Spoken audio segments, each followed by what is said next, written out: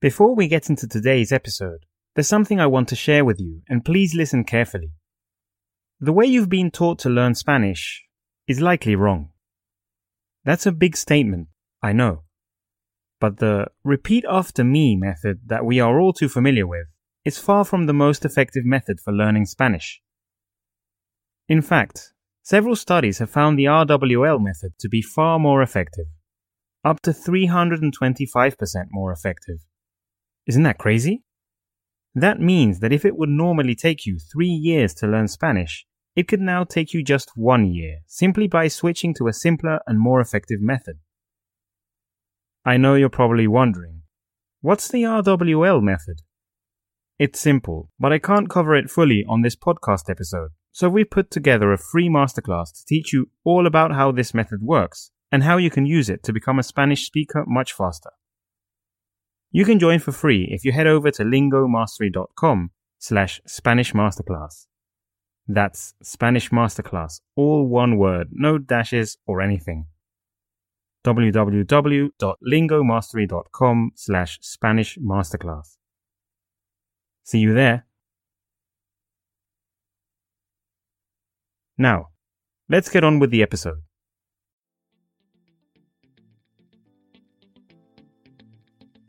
Welcome to the latest episode of the Learn Spanish with Stories podcast by Lingo Mastery.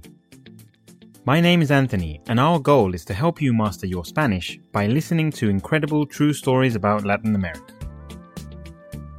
In this program, we uncover magical travel destinations, unravel the mysteries behind natural phenomena, and illustrate the life tales of the most interesting Latin American people in history.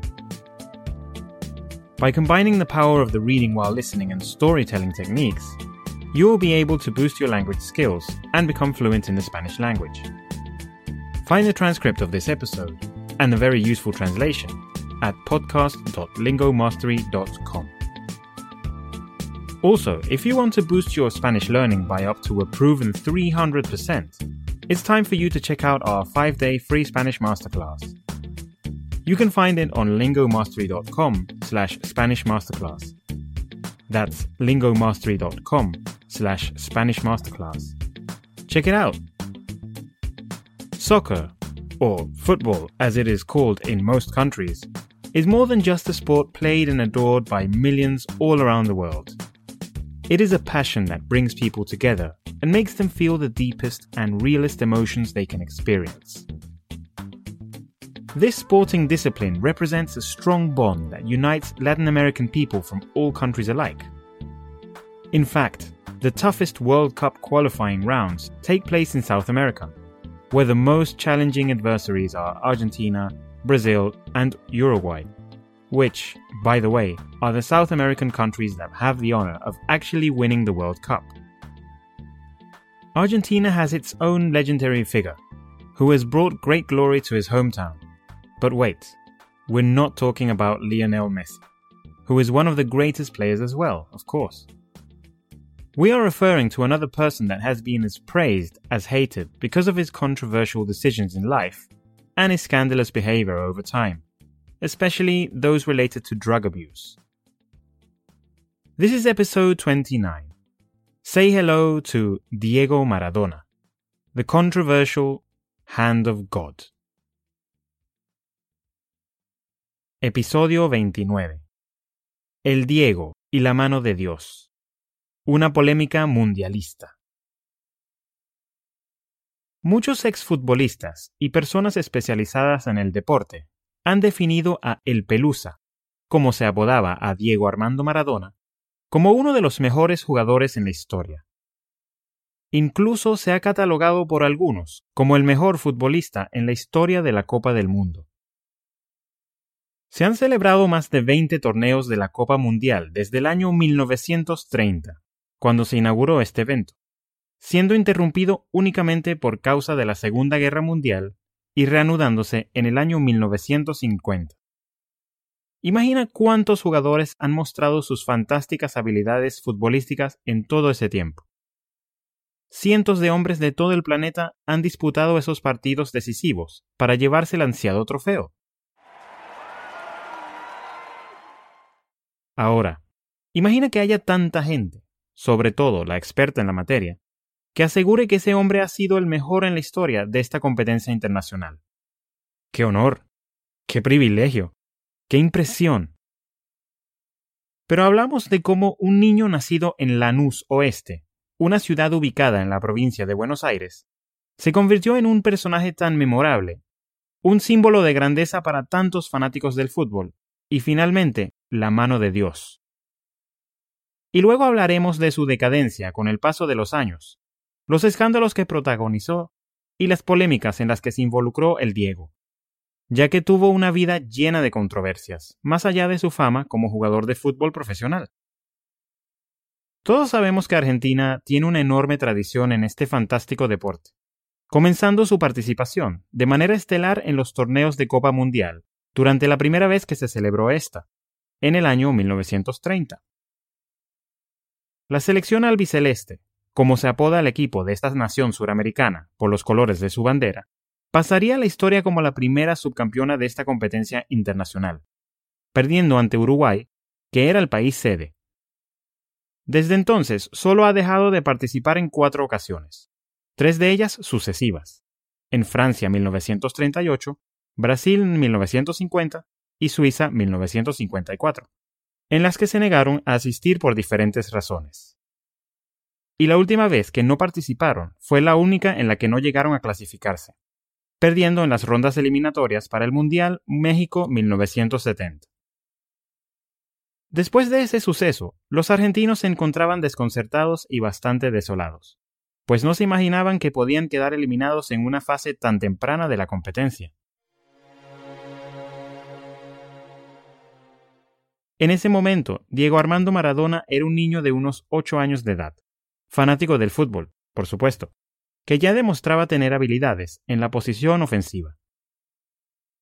Durante ese mismo año, es decir, 1969, Diego estaba preparándose para ingresar a las divisiones inferiores del Club Clásico Asociación Atlética Argentinos Juniors, una importante institución donde se han formado otras grandes figuras. Entre estas estrellas del fútbol albiceleste se encuentran Juan Román Riquelme, Esteban Cambiaso y Lucas Biglia, entre muchos otros que han jugado a nivel profesional para la FIFA. Maradona fue mejorando cada vez más a medida que avanzaba en su formación, y apenas 2 años después de haber entrado a los Cebollitas, el club infantil de Argentinos Juniors, sus talentos ya estaban dando de qué hablar. Era septiembre del año 1971 y este niño soñador, que disfrutaba de hacer trucos con la pelota mientras jugaba para entretener a sus espectadores, apareció por primera vez en un periódico tan importante en ese país como el diario Clarín. Este mediocampista siguió creciendo en el mismo club, uno de los más reconocidos del país, y cuando tenía 15 años se estrenó en la categoría profesional, convirtiéndose en el año 1976 en el jugador más joven en debutar en la primera división. Lo que nadie esperó fue que al poco tiempo de haber sonado el silbato que daba inicio al partido, Diego hizo una jugada brillante que impresionó a todos. Le hizo un túnel al jugador del equipo rival Juan Domingo Cabrera. Aunque ese pase del balón entre las piernas de su oponente no llegó a definir un gol, fue suficiente para que su debut se convirtiera en algo totalmente memorable para todos los argentinos. No obstante, a pesar de su desempeño brillante en este club, el Pelusa tenía apenas 17 años y no fue convocado para jugar en la Copa del Mundo, algo que lo hizo enojar y sentirse bastante resentido. Bueno, es más comprensible que se sintiera así tomando en cuenta que se celebró allí mismo, en Argentina. Pero no hizo falta su presencia, ya que la selección nacional ganó por primera vez el torneo más importante del fútbol mundial durante ese año, 1978, contra Países Bajos y con un marcador de 3-1. Y a pesar de que estaba eufórico y extasiado con el resultado de esta final, Diego sentía que él tenía que estar allí.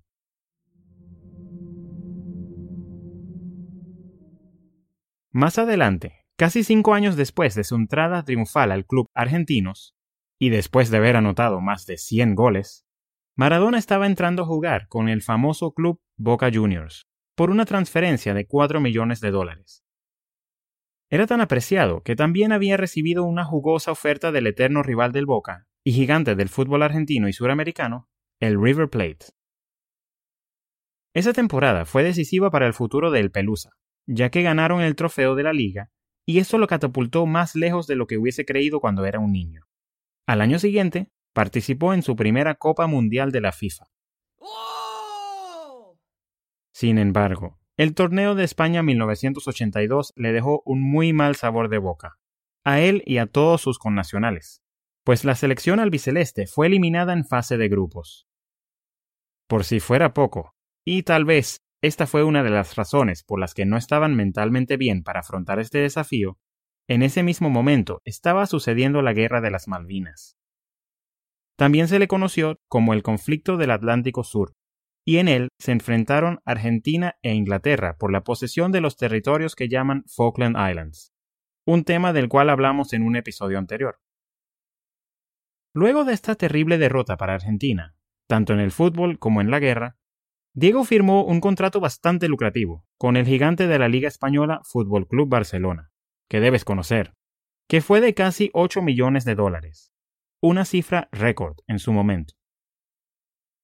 Comenzó entonces una época gloriosa para Maradona en el club catalán, llegando a ganar tanto la Copa del Rey como la Supercopa de España, dos de las competencias más importantes de este maravilloso deporte en el país. Este mediocampista argentino se convirtió en el primer jugador del Barcelona en ser ovacionado por los fanáticos de su máximo rival, el Real Madrid, sobre todo en un juego tan grande como el Clásico Español. Pero luego empezaron los problemas entre Diego y su nuevo club, debido a que se contagió de hepatitis, algo que lo alejó de la cancha por unos 3 meses, y tuvo una lesión que lo mantuvo fuera del campo por unos 3 meses más. Bueno, no fue que se lesionó, realmente, sino que fue embestido por el jugador del Athletic Andoni Goicoechea, mejor conocido como el Carnicero de Bilbao, destrozándole el tobillo. Por algo lo llamaban así. Y en el año 1984, precisamente durante la final de la Copa del Rey contra el Athletic de Bilbao, comenzaron las controversias grandes de la estrella argentina, que ya venía teniendo algunos encuentros desagradables por su actitud dentro y fuera de la cancha. Se dice que en este partido, donde se percibía una tensión creciente, la ira de Maradona se desató al embestirlo Goicoechea nuevamente, y Miguel Sola lanzarle insultos racistas y xenófobos, luego de que los fanáticos del Athletic lo hicieran a gritos. Esto desencadenó una pelea terrible al terminar el partido, en el que el Barcelona perdió por la mínima diferencia. En este escenario, en que los ánimos estaban ya bastante caldeados, Diego dio todo tipo de golpes a diestra y siniestra, lastimando a varios miembros del equipo rival y provocando que la pelea se volviera masiva. Los jugadores de ambos clubes comenzaron a hacer cada vez más grande la disputa. Los fanáticos también se dejaron llevar y este terrible suceso terminó con unas 60 personas heridas. Al año siguiente, el argentino salió del Barcelona y entró al club italiano conocido como el Napoli, siendo transferido por más de 10 millones de dólares, luego de tener muchas discusiones con el presidente y otros miembros de la directiva del club catalán. Inmediatamente, su nuevo equipo tenía esperanzas de llegar lejos en la máxima categoría de la liga italiana, pues estaban siendo subestimados por nunca haber ganado el campeonato más importante del país, la Serie A. Con Maradona en el equipo, el Napoli logró ganar la primera Serie A en su historia, durante la temporada 1986-87, y otros torneos de gran importancia en Italia y Europa, como la Copa Italia, la Supercopa Italiana y la Copa de la UEFA. Se convirtió en todo un ídolo para este club y para el país entero. No obstante, los escándalos también se hicieron más grandes a su alrededor a medida que pasaba el tiempo. Para comenzar, solía faltar a juegos y prácticas del equipo diciendo que era por estrés, pero luego se descubrió que era porque se estaba volviendo adicto a la cocaína. Además, se dice que estuvo involucrado con la terrible Camorra, una organización de la mafia italiana que opera en Nápoles y otras zonas, y también estuvo implicado en una polémica por la aparición de un hijo ilegítimo, entre otras cosas que salieron a la luz. Y finalmente tuvo que abandonar el equipo que le dio tanto, debido a su consumo de drogas, luego de ser suspendido por más de un año por haber dado positivo en un análisis de cocaína. Como es de esperarse, su carrera después de su salida del Napoli fue en picada, y no logró grandes cosas luego de esos primeros 3 años de la década de 1990. Incluso, cuando participó con la selección argentina en la Copa Mundial de Estados Unidos 1994, apenas estuvo presente en 2 partidos, ya que fue expulsado por dar positivo en un análisis de efedrina. Pero, un momento. Aún falta hablar sobre su momento más controvertido en el fútbol, lo que lo elevó a su máxima gloria frente a su país, el gol conocido como la mano de Dios.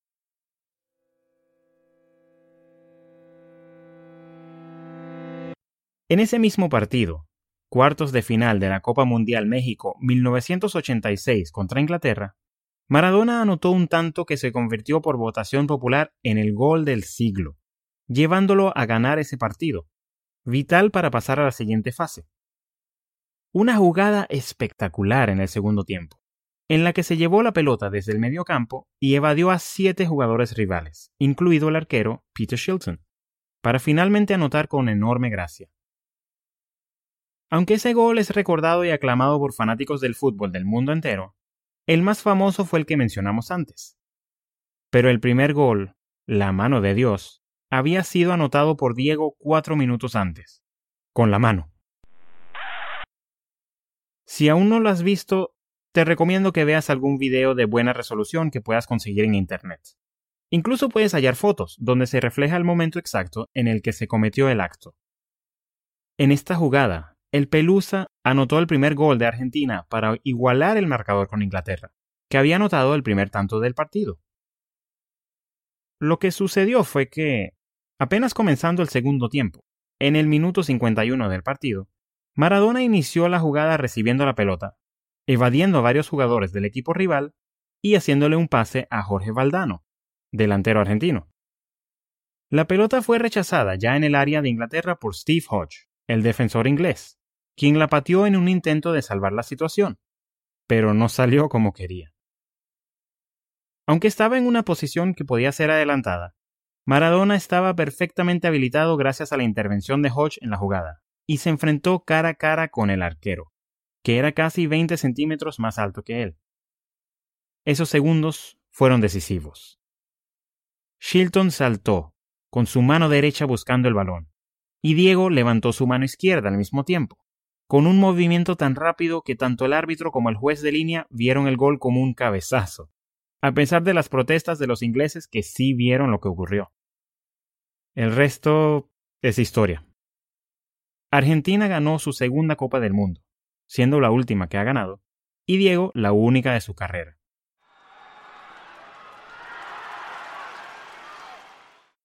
Muchos años después, el mismo Maradona publicó en su autobiografía, Yo soy el Diego, lo siguiente. Ahora sí puedo contar lo que en aquel momento no podía.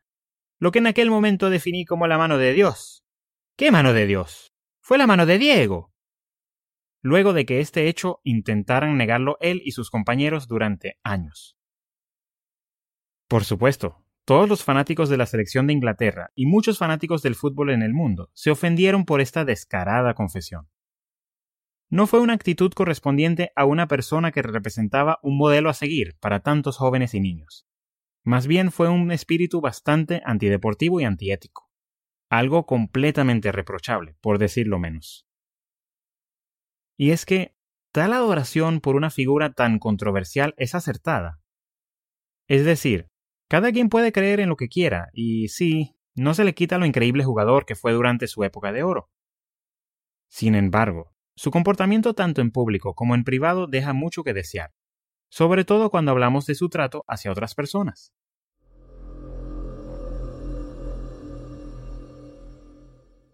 Maradona estuvo muy involucrado con los políticos latinoamericanos de izquierda, siendo especialmente amigo de los Kirchner en Argentina, de Hugo Chávez y Nicolás Maduro en Venezuela y de los Castro en Cuba. De hecho, hubo un gran escándalo por su implicación en la trata y violación de una adolescente cubana que fue su novia, algo que se dice fue amparado por los Castro. Diego siempre vivió como quiso, saboreó la gloria del éxito y la fama a muy temprana edad, comenzó a consumir drogas a sus 20 y tantos, aunque se arrepintió siempre, y aseguró que fue el error más grande de su existencia.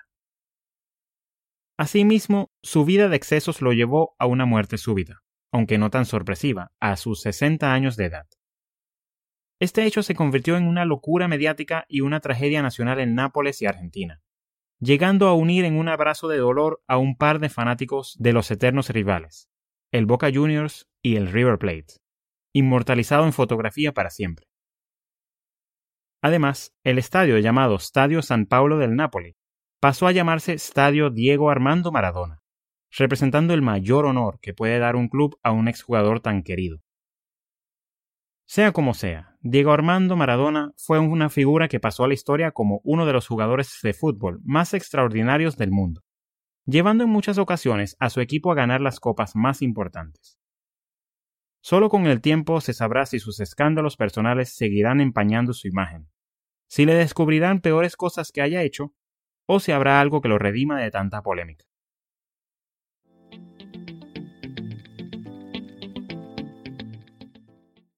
This has been the 28th episode of the Learn Spanish with Stories podcast. El Diego y la mano de Dios. Una polémica mundialista. What do you think about Maradona as a player? Did you know the details of his darker personal side? The following is a section of questions for you to test your knowledge on the story, to make sure you've understood everything. Are you ready? Let's start. Question 1. ¿Por qué se interrumpió la celebración de la Copa Mundial de Fútbol entre 1938 y 1950? Question 2. ¿Qué edad tenía Maradona cuando Argentina no se clasificó para el Mundial de México 1970? Question 3. ¿Cuál fue la primera Copa Mundial de la FIFA en la que Diego participó? Question 4. ¿En qué club europeo jugó el Pelusa luego de su transferencia del Barcelona y con el que ganó importantes torneos? Question 5. ¿En qué partido anotó Diego el gol del siglo y la mano de Dios? Got any idea what the answers are? Let's hear them now. Answer for question 1. ¿Por qué se interrumpió la celebración de la Copa Mundial de Fútbol entre 1938 y 1950? Debido a la Segunda Guerra Mundial. Because of the Second World War. Answer for question 2. ¿Qué edad tenía Maradona cuando Argentina no se clasificó para el Mundial de México 1970? Tenía 8 años de edad. He was 8 years old. Answer for question 3. ¿Cuál fue la primera Copa Mundial de la FIFA en la que Diego participó? En la de España 1982. In the Spain 1982 FIFA World Cup. Answer for question 4. ¿En qué club europeo jugó el Pelusa luego de su transferencia del Barcelona y con el que ganó importantes torneos? Napoli. Answer for question 5. ¿En qué partido anotó Diego el gol del siglo y la mano de Dios? En los cuartos de final de la Copa Mundial México 1986 contra Inglaterra. In the quarterfinal of the World Cup Mexico 1986 against England. Now, time for the summary of the story. Diego Armando Maradona was an extraordinary soccer player who began his professional career in his home country, Argentina, standing out from the other players because of his incredible abilities with the ball. He was then signed for Football Club Barcelona, but began having a number of problems, such as his bout of hepatitis and an injury provoked by a rival player from Athletic Bilbao club, besides the intense arguments with club executives which led to his transfer to Napoli.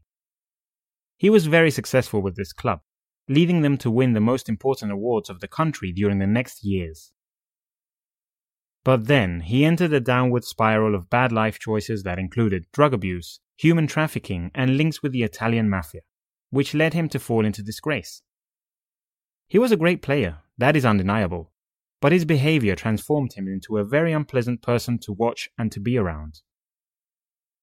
Unfortunately, Maradona died at the early age of 60, and for better or worse, he will always be remembered in the history of football as a shining star, as the hand of God. Thank you as always for listening to the Learn Spanish with Stories podcast. You are one step closer to mastering the Spanish language, so don't stop now.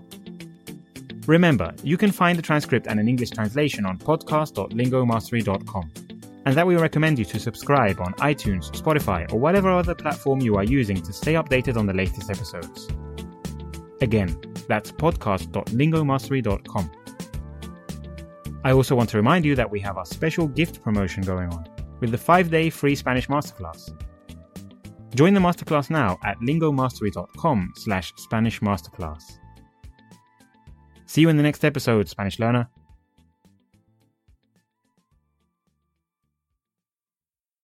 One quick thing before I let you go. You could be learning Spanish up to 3 times faster just by implementing the RWL method. So if you don't know what the buzz is all about, we've put together a 5-day free masterclass to teach you all about the RWL method and how you can use it to become a Spanish speaker faster. You can join for free if you head over to lingomastery.com/Spanish Masterclass. That's Spanish Masterclass, all one word, no dashes or anything. www.lingomastery.com/Spanish Masterclass. See you there.